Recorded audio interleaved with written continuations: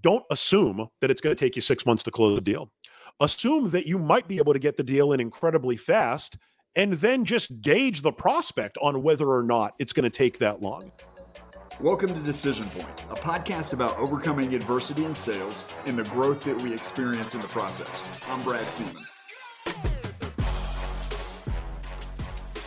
All right, well, hey, so I figure we'd spend this time today just catching up and having you kind of tell everybody what you've been working on. I know you got a lot. You and I met a couple times since I had you on last time. And I'm excited for everybody to hear kind of what you're doing and trying to support you any way that we can. And so I'd say just take it from the top for people who didn't listen to the first episode, do a rundown of your background and then talk about sales org and what you're doing on the training and staffing side. Awesome, man. So yeah, I've been in sales since 2006. I started in car sales. Technically before that, what kind of broke me into sales real quick is I was a battle rapper in a previous life.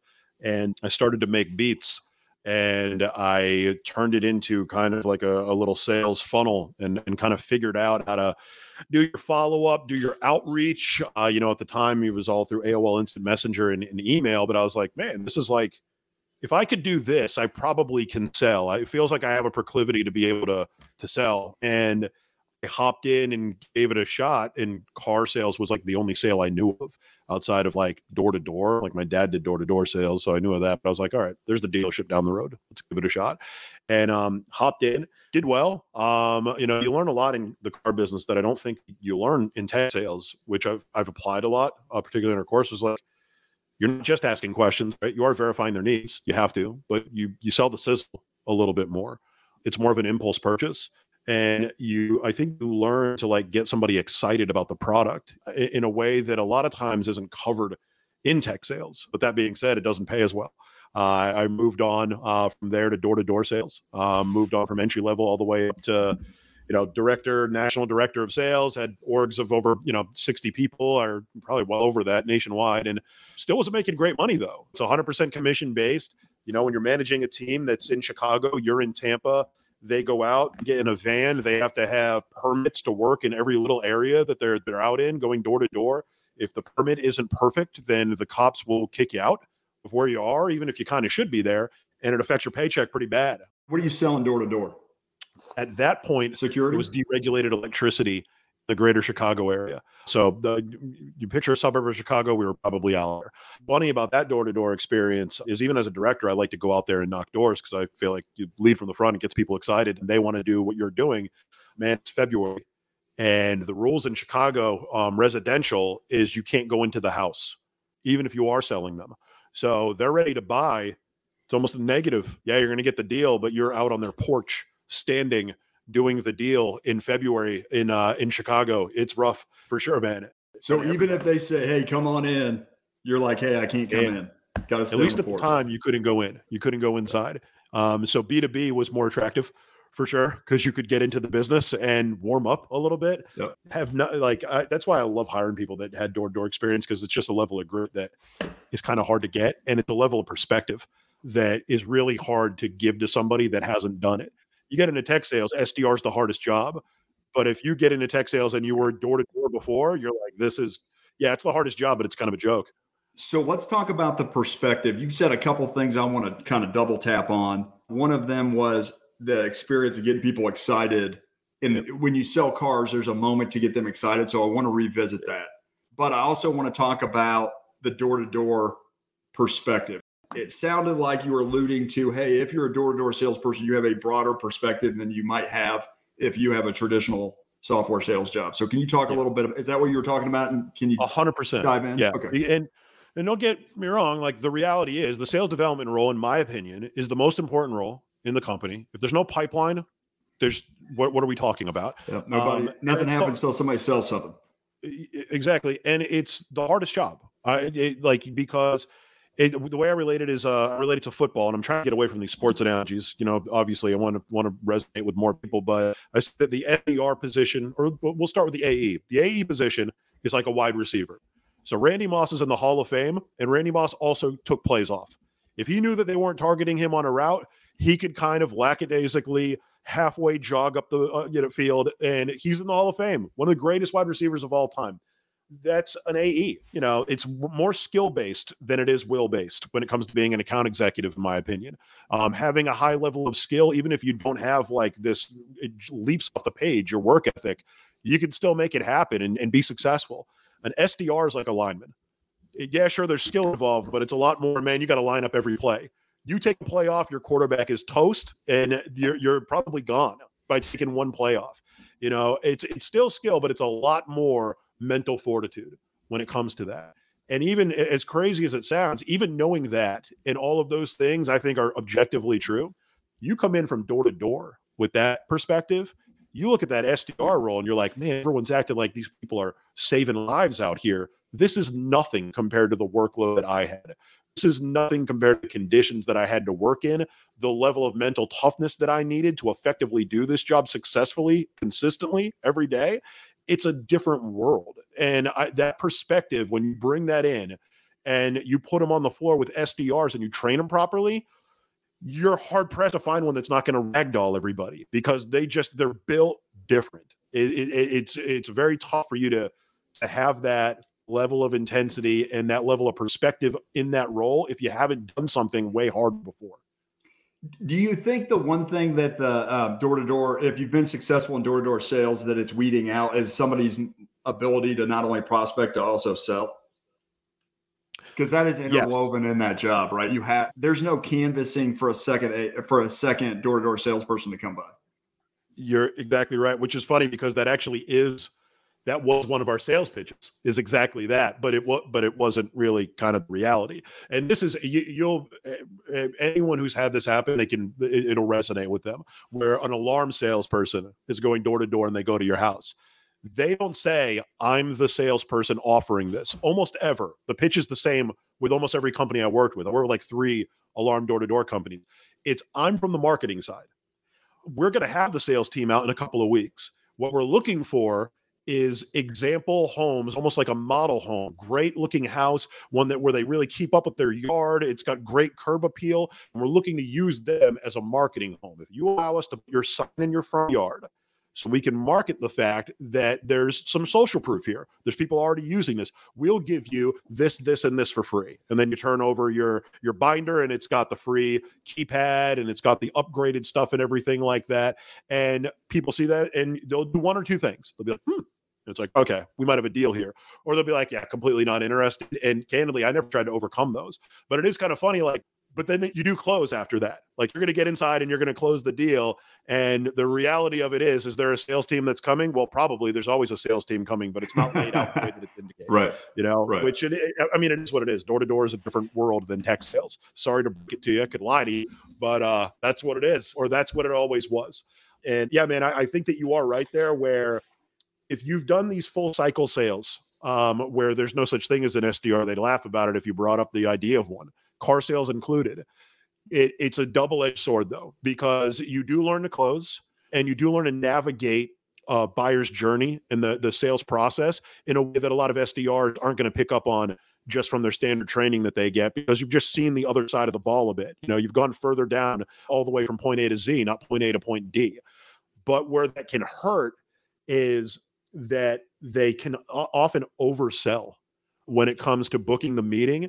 When they learn about part of the product, their natural inclination a lot of the time, I've found, is to start selling hard on those things that they learn about that they like. And the reality is, man, it's less is more. An SDR should be doing more of a discovery. They should be diagnosing problems. They should be diagnosing how it's affecting the business and then booking a meeting. The way I relate it, man, it's kind of wild. I don't know if I've ever told you this one. It's like the dunk contest back in the day versus nowadays. Dunk contest back in the day when I came up, I was born in 84, so I was watching those on VHS, a lot of the old Jordan ones all the way up to Vince Carter. And dude, they made it the first time. And the level of excitement because they flushed it the first time instead of having to do a redo where they tried something and they missed the dunk was so much different back then. Like you'd be so pumped. And then it progressed to this thing where they'd make an attempt in 2010 and above. They'd miss it 3 times. And then they'd finally make it. It's like, dude, I am not as pumped. I already knew what you were trying to do. That level of anticipation and excitement for something new to happen, was not there. And it's the same concept where you're revealing all of this shit before they get to the AE. And then the AE shows it to him, and it's like, dude, I already knew about that. You're not as excited. And by the way, not to sound bad to SDRs, but what are the chances that the SDR sells that as well as the AE does? The AE does it every day. They've been trained on it. They already have probably tested stuff, what works, what doesn't. Leave something to the imagination. You know, you're showing up to the call naked, like we're on the first date. Like, leave a little bit to the imagination, man. And it will absolutely help take the prospect to a higher peak of impulse when they're on the call with the AE. That is one thing I've noticed with people that do full cycle is like, just natural inclination. It's like, I just want to get into it. I just want to sell. And it's like, and it's not your job. Your job almost isn't to sell at all. It's just to find a problem and hint at a solution and generate a little bit of curiosity and interest. Yeah, I always think about it as like you did. I think that's a way better analogy. I've always thought about it as like the waiter and the chef. Like how the chef talks to you and how the waiter talks to you are entirely different. Like if you've ever talked to the chef, how they think about the food, what they think's important.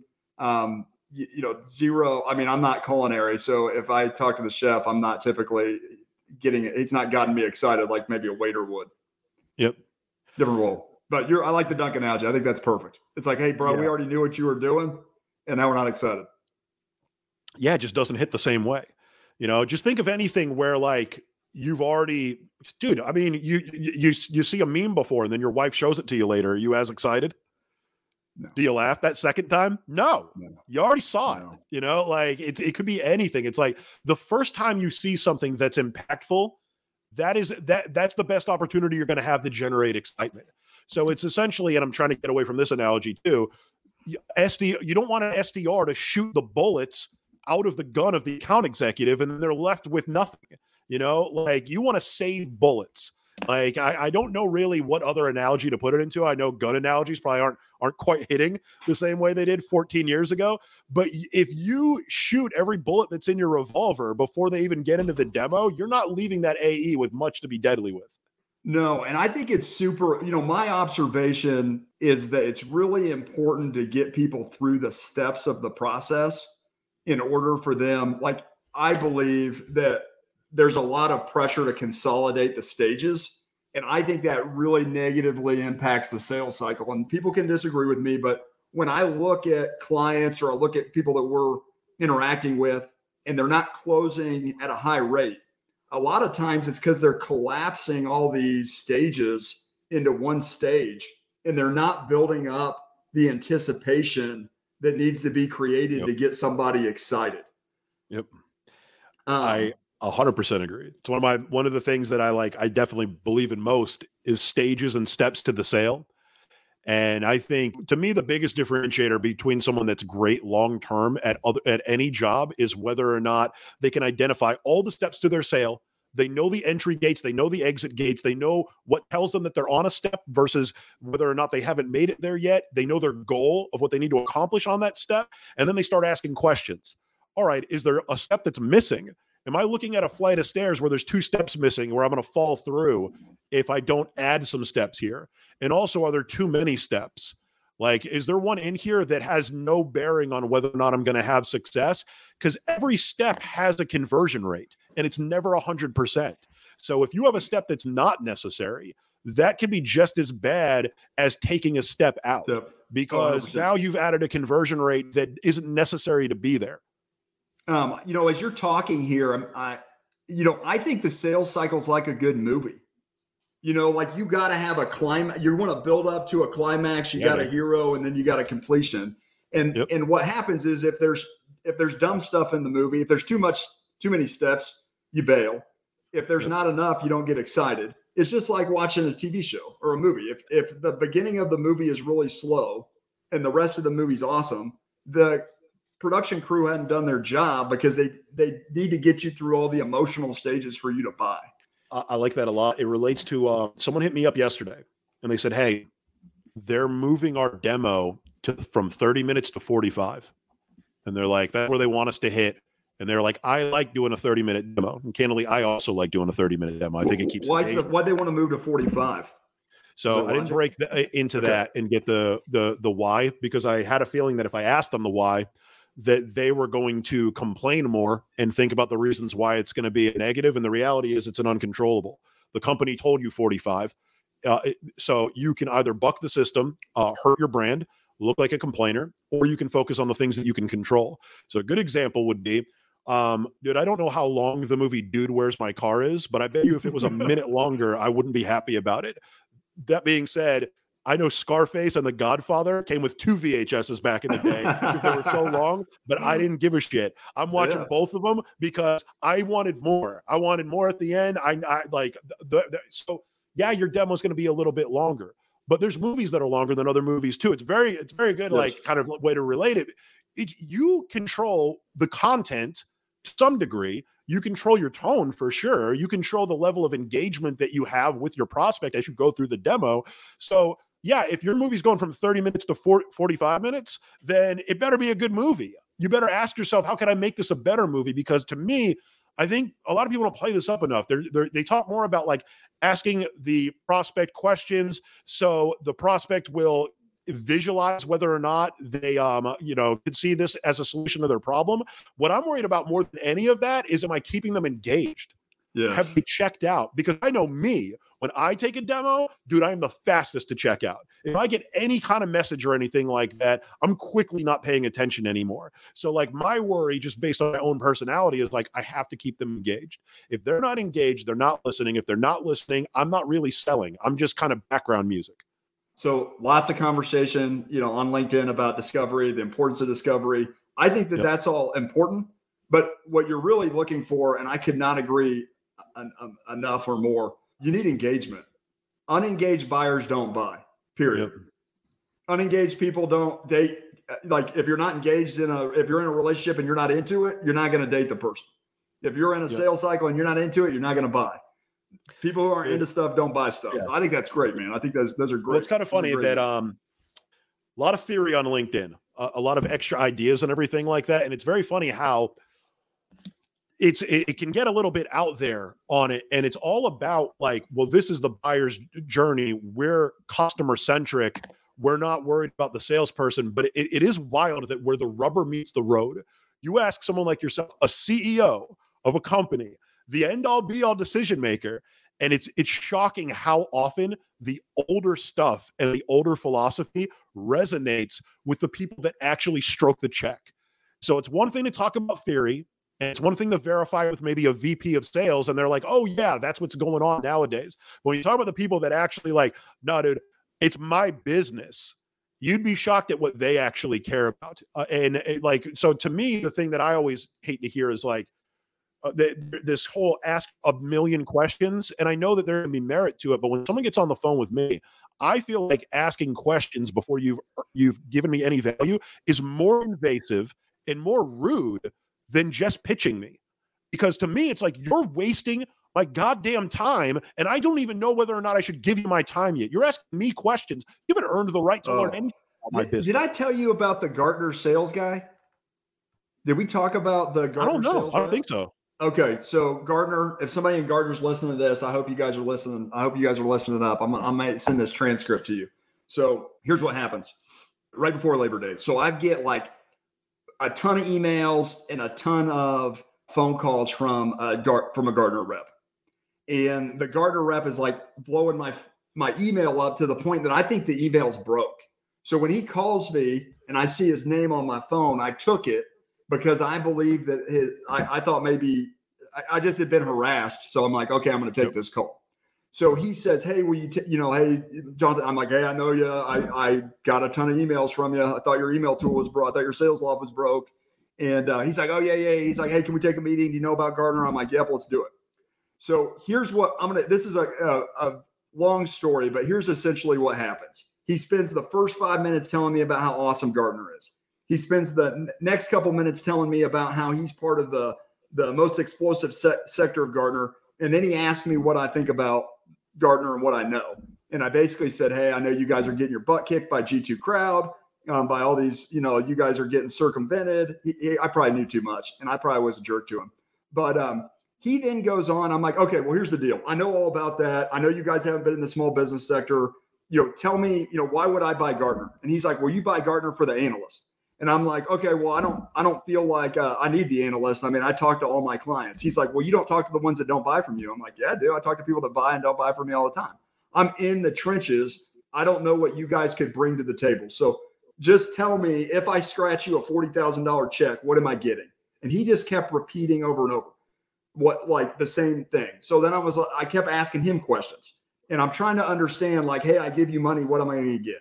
And so all of a sudden he goes, you know what? Every time I ask a question, because he's grilling me. He's like, hey, what are you trying to do with he's just railing me with questions. I mean, just all over me. And I kept trying to get from him, I'm trying to understand the business model so I can figure out if it's something that we can use. And he just cannot articulate to me a business proposition. Like, I just wanted to know, hey, Troy, if I send you $40,000, what is Gartner going to give me? And he's like, well, you're going to get the analyst. So he got so aggressive with his questions that I stopped him and I said, hey, man, have you read the Challenger sale? Like, are you a Challenger salesperson? Puffs his chest out. He's like, yes, I am. And I was like, okay, well, here's the deal, man. You were doing this all wrong. I'm good friends with Jen Allen from the chief evangelist over there. We're going to call her. We're going to get her on the phone, and she's going to school you. And I hate schooling salespeople, but I'm like, she's going to school you on how to be a Challenger sales rep. And so what ends up happening in this conversation, at some point he goes, I asked the question. He's like, you're the prospect. I'm the salesperson. I ask the questions. This is not how this is supposed to work. And he hung up on me. He totally lost his marbles. That's funny, man. You know what I think it is a little bit? I think it's all of this training on the questions to ask. And it's, what do you do with them? What do you do with the answers that you get? And I think where a lot of AEs in particular, and I think SDRs too can fail, but particularly AEs, is they will ask questions and then they'll go into the presentation and they'll tend to show the things that they like. They'll tend to use the talk tracks of the things that excite them. And that could have no bearing on the level of excitement of the end person that they're talking to, the decision maker, the influencer for Challenger sales, the influencer, and I think the reason why there is so much of that is because you don't lose a sale by asking questions. You lose a sale by making statements, but you also don't earn a sale by asking questions. No, you earn a sale by making statements too. So this fear, and I think it's a really easy cheat code for a lot of like influencers to say, hey, whenever they tell you this, ask them this. And it's like, all right, cool. Then what do I do? After that, now that I ask them a question, then what? And it's there doesn't seem to be that much there, because anytime you tell somebody a statement to make, you're putting yourself out there in a way different way than when you're asking questions, because you're running the risk of losing the sale anytime you make a statement if it's the wrong one. But I think that's what's lacking, and that's what students need the most, or people that are trying to up their sales game need the most, is like, yeah, you got to ask questions, relevant questions. Now you need the advice on how to turn that into a sales pitch. Like, sorry, is that a perception or a reality, like that you make a statement and that you lose the sale? Yeah, because like, how often do you lose a sale if you're asking questions, if they're relevant? It's pretty you may rare. not be gaining the sale though. I mean, you also may not be getting it.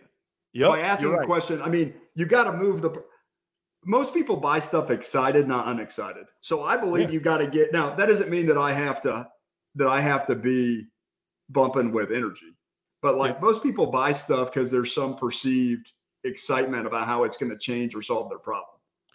I believe that excited buyers buy stuff because I just think about my own self. I think we all have some portion of Walter Mitty in our mind when it comes to the products we buy. We are telling ourselves stories about how this solution or product is going to change our lives. And I know that to be true because when you get somebody really excited with two C-level buyers, you know what they start doing? They start talking to each other and you're just sitting there. And what are they saying to each other? Oh man, hey, Troy, we could totally get rid of that one rep we have, or we could do this other thing. Or like, imagine if you just got to walk into the office and all your sales guys were just having conversations and that was it. Like you didn't have to like beat them anymore to do it. Yeah. That is funny because that is exactly, I have an experience with that as well. When I was an entry-level AE, one of the things that we do is we get to the end, we'd go over pricing. This is a very transactional sale. You get the product concept, and I'd say, all right, go over standard pricing and say, I might have something else going on. before I shoot myself in the foot, stick my foot in my mouth and tell you something that I can't do, give me just a couple seconds. Let me check with my manager real quick. Open the door and shut it, hit mute. 1 out of every 5, if there were 2 people on the call, they reveal the whole deal right there. Like, how many should we buy? We're ready to go. And that obviously dictates what happens next a bit, but you're exactly right. That's exactly what happens. Like, when they're excited, they're going to start having that conversation. And often they're having that conversation kind of regardless, like while you're going through it. But man, it was a helpful cheat code back in the day for sure. So you've uncovered like so many really interesting things about the sales cycle. I think while we're on this phone call, just with your previous experience, one of the things that you talked about early on in the conversations, you talked about in the car space, you talked about being able to get people excited. Do you not feel like there's that same opportunity in the software space to create that excitement? And what's contributing to that? I think there 100% is the opportunity. I think that if I had to guess, and it is really guessing, I think that in the tech space in particular, there is this like notion where you really want to come off, even more than other spaces, like not a salesperson. You don't want to come off as salesy whatsoever. But then it's like, well, you have to sell still. You should be selling. And when tech salespeople do, when they actually kind of sell the sizzle a little bit and try to get people excited, it works. It does people will get excited, and I think it ties into what you were saying about the discovery. Is like the whole point of the discovery is figuring out the things that are going to excite them enough to want to buy. Yeah. You're not just diagnosing a milquetoast, cut and dry, boring problem. You're supposed to turn the stuff that you collected in that discovery into excitement a bit. I mean, it might not be as exciting as selling them a car, but there's something pretty exciting about the fact that I've got a problem in my business and you're showing me an easy way to solve it. I'm pretty excited when I see that, and I think that it's more like, well, I'll just show it to them and then I'll ask them. I don't want to be too over the top. And it's like, man, why don't you just try it? Why don't you try to get them a little bit more excited about it? Why don't you kind of like exhibit your level of excitement on the things that you think they might be excited about based on your discovery? It's not going to hurt the deal. It's going to help it. You're a big Ed Mylett fan, right? I love Ed Mylett. Okay, I love Ed Mylett too, man. I watched a video last week where he was giving a keynote, and he said to a group of security teams, I think like door knocking security teams, he said, hey, look, I think there's a misperception that a lot of people have is that your prospect has to believe in what they're buying. He said they don't have to believe in what you're buying. We buy stuff all the time where we don't believe in the product. They have to believe in that you believe that it does what it's supposed to do. And I think that's missing. When you think about the technology sale, the focus is on the product and not on the belief of the person. And ultimately, I believe the best definition of sales that I've heard is from Kyle Porter from Sales Loft, which is, it may have came from Tony Robbins, but sales is me transferring my passion to you. That's what sales is. That yep. I'm transferring my passion onto you, and then you're becoming passionate about it as well. And I don't think there's any shame in that. What's shame in being excited about something? Who wants to work for a company you're not excited about? Like I tell people to buy a product from somebody where the sales guy's not excited. Yeah, I don't know who started that quote. Sales a transference of certainty. Sales a transference of emotion. I think is the certainty is the way that Jordan Belfort says it. It's a transference of emotion is another one. Dude, what I say is a transference of everything.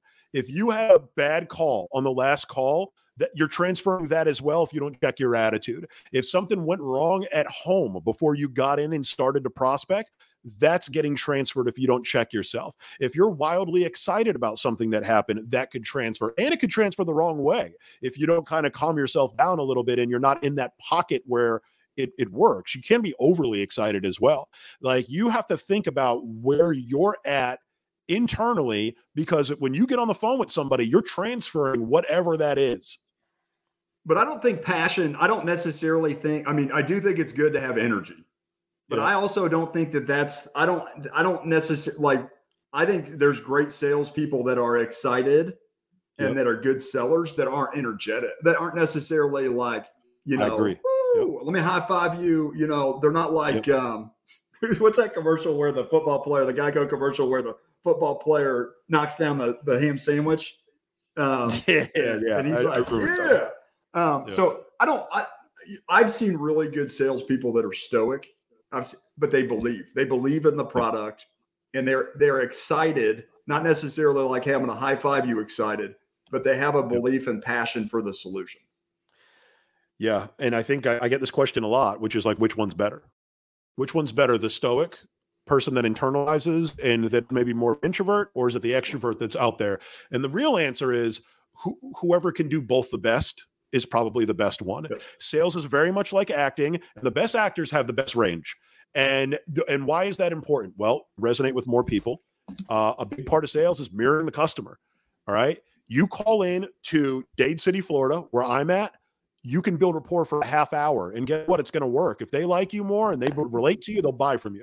It's the type of people that want to go to dinner first before they buy, right? You take that same energy and call somebody that's in Midtown Manhattan, you're screwed.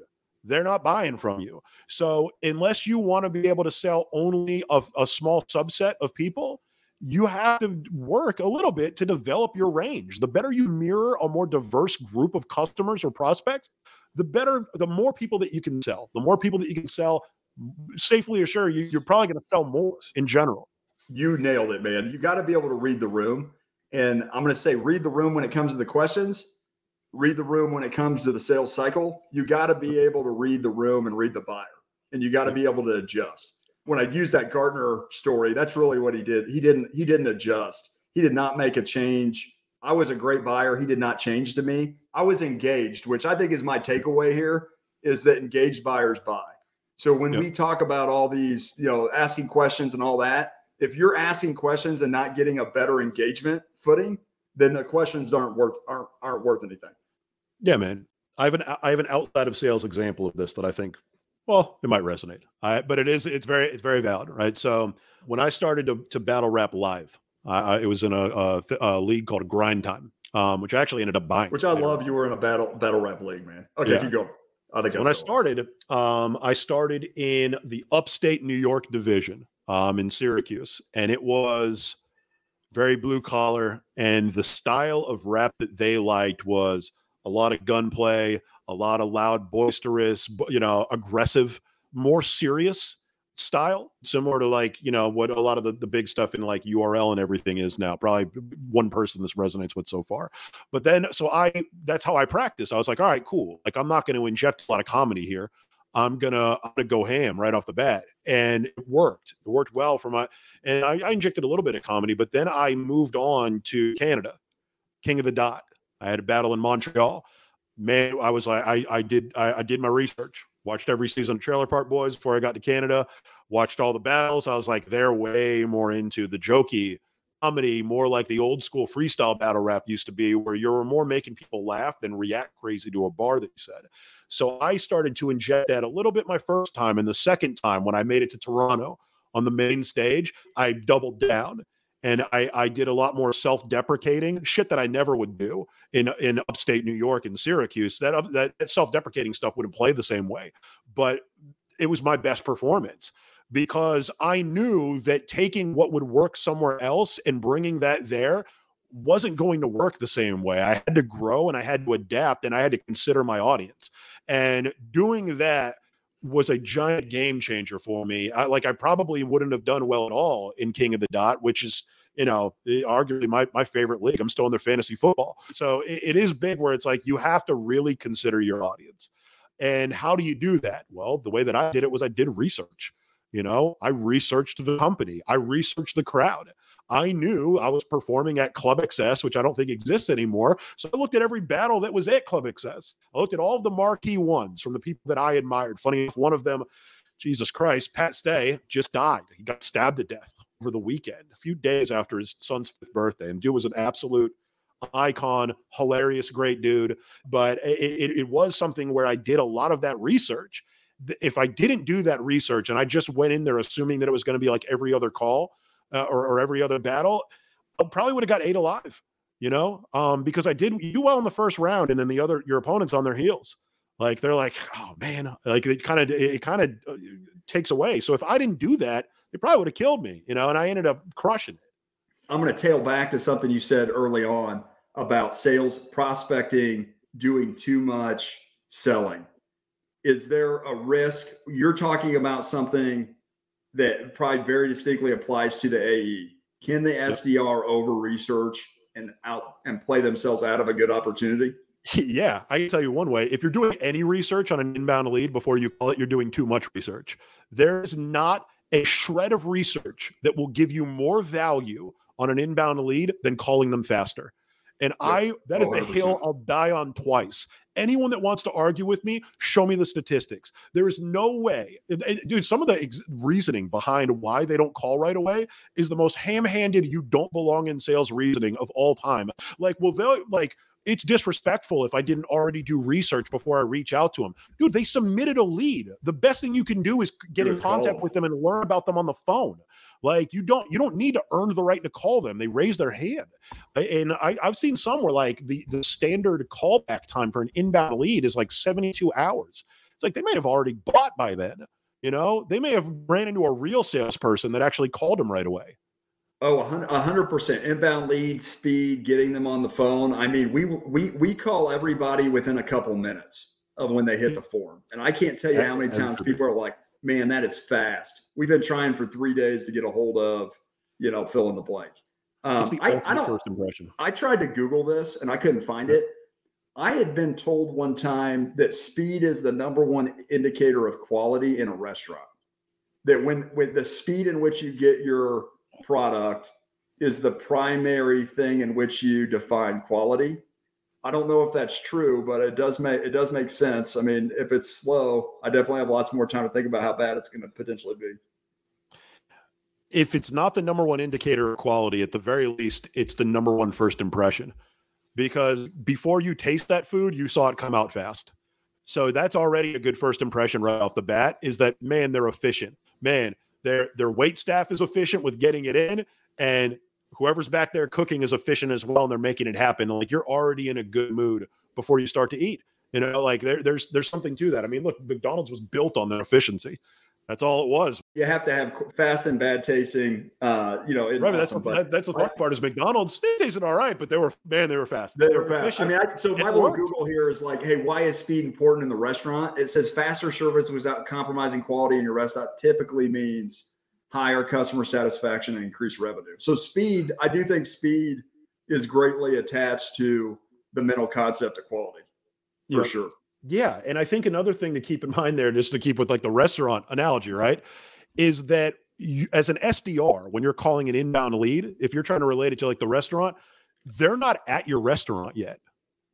They submitted an inquiry to potentially eat there. They're not waiting at your table. They're looking at a bunch of different restaurants. Okay. So you want to get the food out quick and you know that you're going to get it out quick, and you sit them down at your table. When you call, you effectively brought them into the restaurant and sat them down.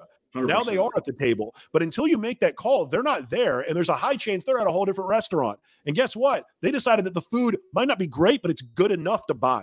And now 100%. When you reach out, you're done. They already bought. I couldn't tell you how many times when I was working like as an AE where I would get inbounds where like they'd be done. It was a one-call close because I just assumed that it could be. You already submitted an inbound. You probably want to buy. Let's go. Like, and then it's like, if there's other salespeople that are sure like me, man, if you're not quick on the draw when it comes to an inbound lead, you're going to lose to a better salesperson. Because guess what? The better salesperson is the one that gets the deals in the most often, the fastest. Agreed. And we've covered so much great stuff, but there's something you just said. I just assumed it could be a one-call close. I think that's so important, man. Too many people assume it has to be a two calls. Yeah, whenever people ask me for advice on the enterprise side, which candidly, that's where the least of my experience is on the enterprise side. But I have some. And what I tell them is one thing that can help you is don't assume that it's going to take you 6 months to close a deal. Assume that you might be able to get the deal in incredibly fast, and then just gauge the prospect on whether or not it's going to take that long. Because I think with enterprise, everyone assumes that it's going to take forever. It's going to take a long time. This is our process. And because of that 10% or even 5% that could have come in faster, they don't get. They don't get it right away when they could have gotten it very close to right away. And what happens is, well, what if competition acted as if? What if they tried to get it in faster? What if they maybe added a little bit of tension to the deal? Maybe they brought in a time-based incentive because they thought that it would resonate with them, and it worked. And now you don't have that deal. So to me, it's like, never assume that your process is going to take longer. Assume that it might be able to happen faster.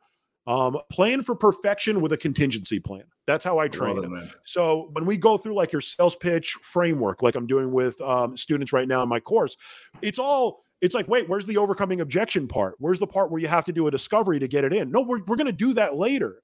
You're learning your framework based on the 10% that are going to buy, and you're going to learn that perfectly. And I'll teach you all of the contingency plans after. But this is the foundation we're building the house on, and I think that the assumption that things are going to go wrong is one of my, like, the things that I hate the most with like modern sales is like, you're assuming that things aren't going to go your way. And all sales from the beginning of time is based on the exact opposite.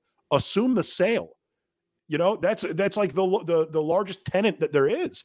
But you're assuming not the sale. You're assuming failure. You're assuming that it's going to take you longer. Where does all this bad mojo come from? Like, for example, we have historical track history of sales over 100 years, right? Yep. I would sort of consider like NCR as the first big National Cash Register Machines, the first big conglomerate sales team. But we have 100 years of history, and at some point we start leaving the foundational principles. Why are we here? How did that happen? Well, I think the mark of a great salesperson, I think above anything else, is it's completely your level of skill, whether you're wildly elite or at the bottom, is very much tied to how well you can put yourself in the shoes of the person that you're selling. And the more that you get away from that, the worse that things get. And I think that a lot of like the strategy that comes out nowadays and the theory that comes out nowadays is not based on people putting themselves in the shoes of the buyer. It's based on themselves putting themselves in their own shoes. What would I do if I was them? But it's like, no, what would they do? You have to understand them more than trying to just come from a space of yourself. And a lot of times I notice with there's a lot of doubt that's injected in there that doesn't even exist, or it doesn't always exist. So when you add in there that it's like, well, you haven't earned the right to do this yet. You should do this first. This comes off as disrespectful. All right. Have you actually asked? Have you tried? Have you tried the other method? And when you tried it, did you try it already assuming that it wasn't going to work? So you actually never really did it. Because like we said, sales and transference of certainties. People be like, oh yeah, I tried the old ways. It doesn't work. No, you didn't want them to work. You confirmation biased your own experiment, so I think that it's a lot of that as well. I think you said something. I think there's a really big misperception. I buy a lot of stuff annoyed. I'm excited, but I'm annoyed. You annoyed me. You annoyed me. I didn't love you. I loved you, but you annoyed me. And I don't think having negative feelings as the buyer, I know I'm contradicting myself a little bit from what I said earlier. We're complex, and I think multiple emotions can exist in one direction, in a decision. It's not like I can be happy and annoyed at the same time. I can be excited about what the future holds, but still annoyed with you. I think we try to stay away from negative emotions in the buying cycle, and I actually think that's okay. I mean, I buy a lot of stuff where the guy irritated me before. Like I was just generally annoyed. I was annoyed. I was irritated. He did something that kind of like, caught me off guard. Yep. So I don't think those are bad. I don't think that's bad. I don't think it's bad to have some negative emotions in the buying cycle. I don't. I mean, what do they say when it comes to like a negotiation or a compromise? Like both sides aren't happy at kind of the same level, and that's how you know it was a good one. Like there's kind of something to that, and I think that that's gone away the more that people are trying to gear away from adding any level of tension. And by tension, I mean, let's be honest, a little bit of pressure. People are like, oh, high pressure sales environment. But dude, and I understand that. I get it, right? But at the same time, I've known forever that I should have solar on my house, but I just need somebody to literally push me into doing it. I need to be pushed. I know that I need to be pushed. I need someone to come in here and kind of waste my time and push me, and it just hasn't happened yet. But isn't that the job as the sales guy? Like if I could tell salespeople anything, it's like read the room, read your buyer, figure out this person needs a hug or do they need slapped on the butt or tapped on the back? There's about 6 inches from this to this, hitting somebody, do they need to be hugged or they need to be spanked? And, I think that's the job of the salesperson is you have to read your buyer. If I push this guy, what's going to happen? Yep. And sometimes you might push and you might push them off the ledge and you got to start over. You got to go to somebody else because you made a mistake. Yep. You made a calculated risk and you were wrong.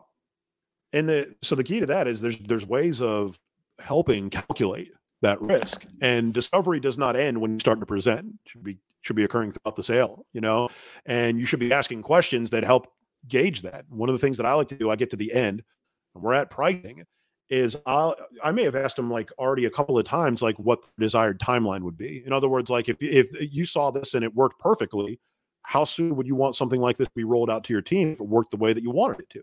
And then once you show it to them, I ask again, because before I go over pricing, I want their window of when they're looking to buy within.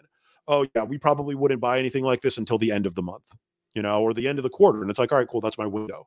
Now my job is to try to shorten that window a little bit and figure out how I can do that.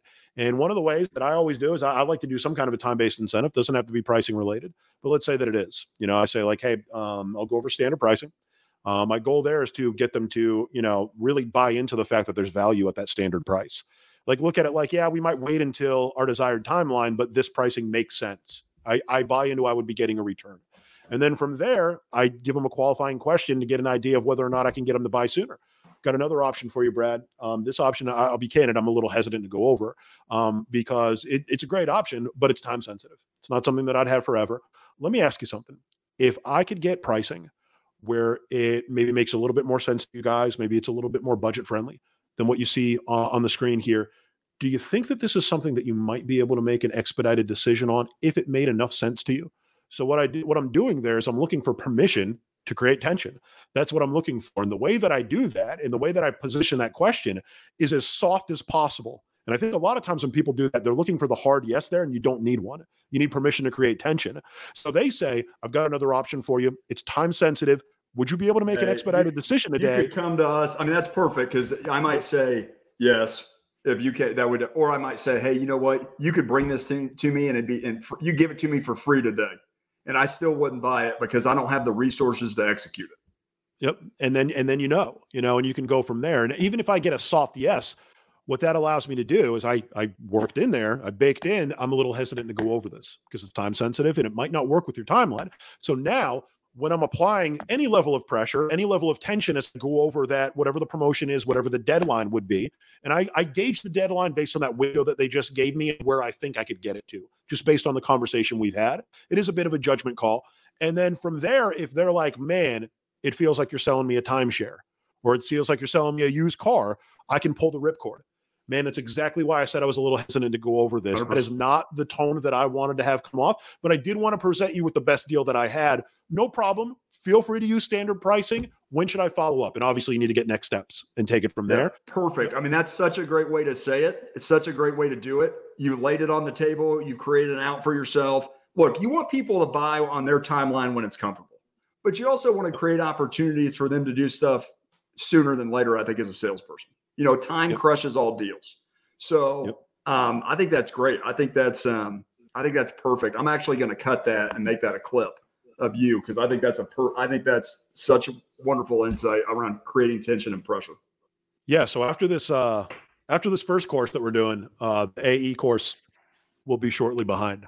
And the goal with that, I think we've talked about this before, is that there's a lot of salespeople that aren't in tech sales, but are making too much to start as an SDR. Yep. Like back in the day, I went from director to SDR to get in. It was so stupid. It's just so tough. Like I get it with a lot of companies. Process. Because, for example, when I was a director, let's say like Panadoc, for example, I've got 10 SDRs. Those SDRs are busting their ass for me every day. They're learning and they're ready to move up. It's so hard for me to hire someone that doesn't have tech sales experience over them.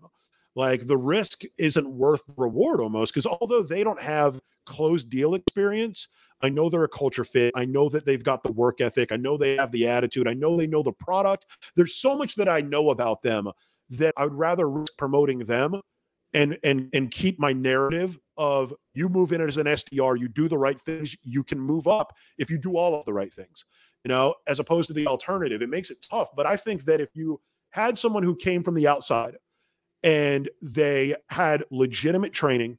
And I think more important than anything, and I did the same thing with my SDRs, they've got a recording. It's not maybe they can do the job. It's no, I have a recording for you of them, a discovery call, a presentation, a tech offering, a demo, and on pricing and negotiation. I can show you everything that I do in that process.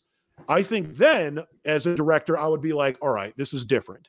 They may not have the experience, but Lord knows they put the work in to learn while working another job. What are we talking about here? This is a pretty safe bet to entertain. So I think that that's a missing piece right now in terms of getting talent into tech sales, is that you're only getting new talent that's entry level. It's very rare that you're getting in these monsters that are not going to, it's not even swallowing their pride. They're not going to swallow their bank account by becoming an SDR, Sure. but we want them. You want them in tech sales. There's so many that are so good. You just need to have that link that makes it so it's not as much of a risk for the person that's hiring them. I love it. Well, I think part of the reason why the SDR model exists is because a risk to the company. It feels like you nailed it. It feels like less of a risk. Now, whether it is or not, I mean, there's a lot of stuff that I think you can de-risk. You can de-risk with time. You give that person more time to get acquainted with your business while they're still working somewhere else. And I think the other thing you can do is profile. You can look at somebody. There's actually there's a company out there called Titan House that's, I think I talked to you maybe about on the staffing side, where they have created a staffing platform that allows you to figure out what somebody's time frame for moving is.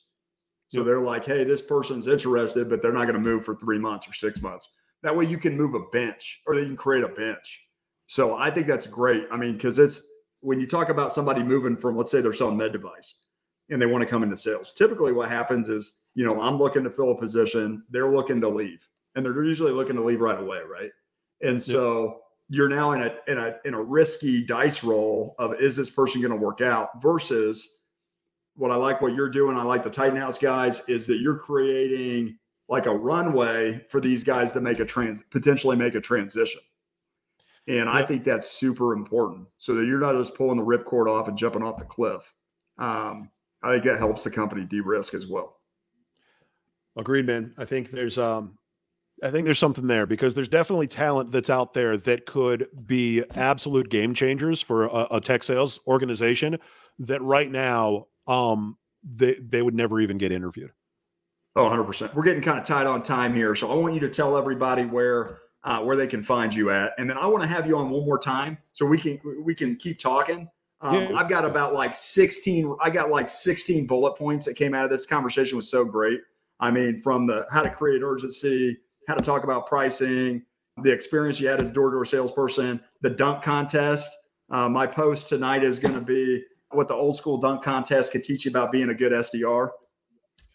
So many good takeaways, man. I might need to edit some video and do that one. I haven't done it yet. I've been talking about it. Oh, you need to do a TikTok. Tell everybody how to get a hold of you. Where can I find you? If I bumped into this episode, I don't know. Troy Barter. LinkedIn, I accept all connection requests. So just Troy Barter on LinkedIn. TikTok, it's Troy Barter Sales. Posting a little bit less content lately because I'm continuously adding modules every week for our salesorg.io full tech sales course. We have over 300 people that are enrolled. We'll figure out a timeline on it. If you use promo code Decision Point, I'll take 60% off of the course. I'll have the promo code live within the next probably 10 minutes or so. The goal of the course is, if you're someone that's looking to break in to tech sales, maybe you have a little bit of sales experience, maybe you don't have any sales experience, maybe you're fresh out of high school or still in high school and you want to learn and you want to move into this, that I give you all of the practical information that you need. And more important, I give you the ability to execute on it. So as opposed to a lot of other courses that are very heavy on theory and you pass tests and now you're ready, with me, the test is how's your recorded role play? We're going to role play your pitch that I taught you. There's unlimited times that you can try it. And when you graduate from my course, you're ready to get on the phone and dial. You're ready to go. No matter what company you work with, you're good to go in a way that's different with any other course that's out there. And it's wildly inexpensive. Full price is $500. We're partnered with a tech company that is $1 billion tech company. They're looking to hire 60 SDRs. So we're already handing over candidates once they pass their role play, even before they graduate. So if you're looking to get into tech sales and not just get in, but looking to be a top performer quickly and efficiently, by all means, salesorg.io, get in there, promo code Decision Point, you can get 60% off. All right, man. Troy, as always, man, I loved it. I feel like you heard me give the shout out to Shave Your Face. So Shave Your Face, man, you're getting it done. You've been out there hustling, making it happen. So get it done, man. I'm pumped. Thanks for coming on. This is awesome. Yep. Appreciate you, man.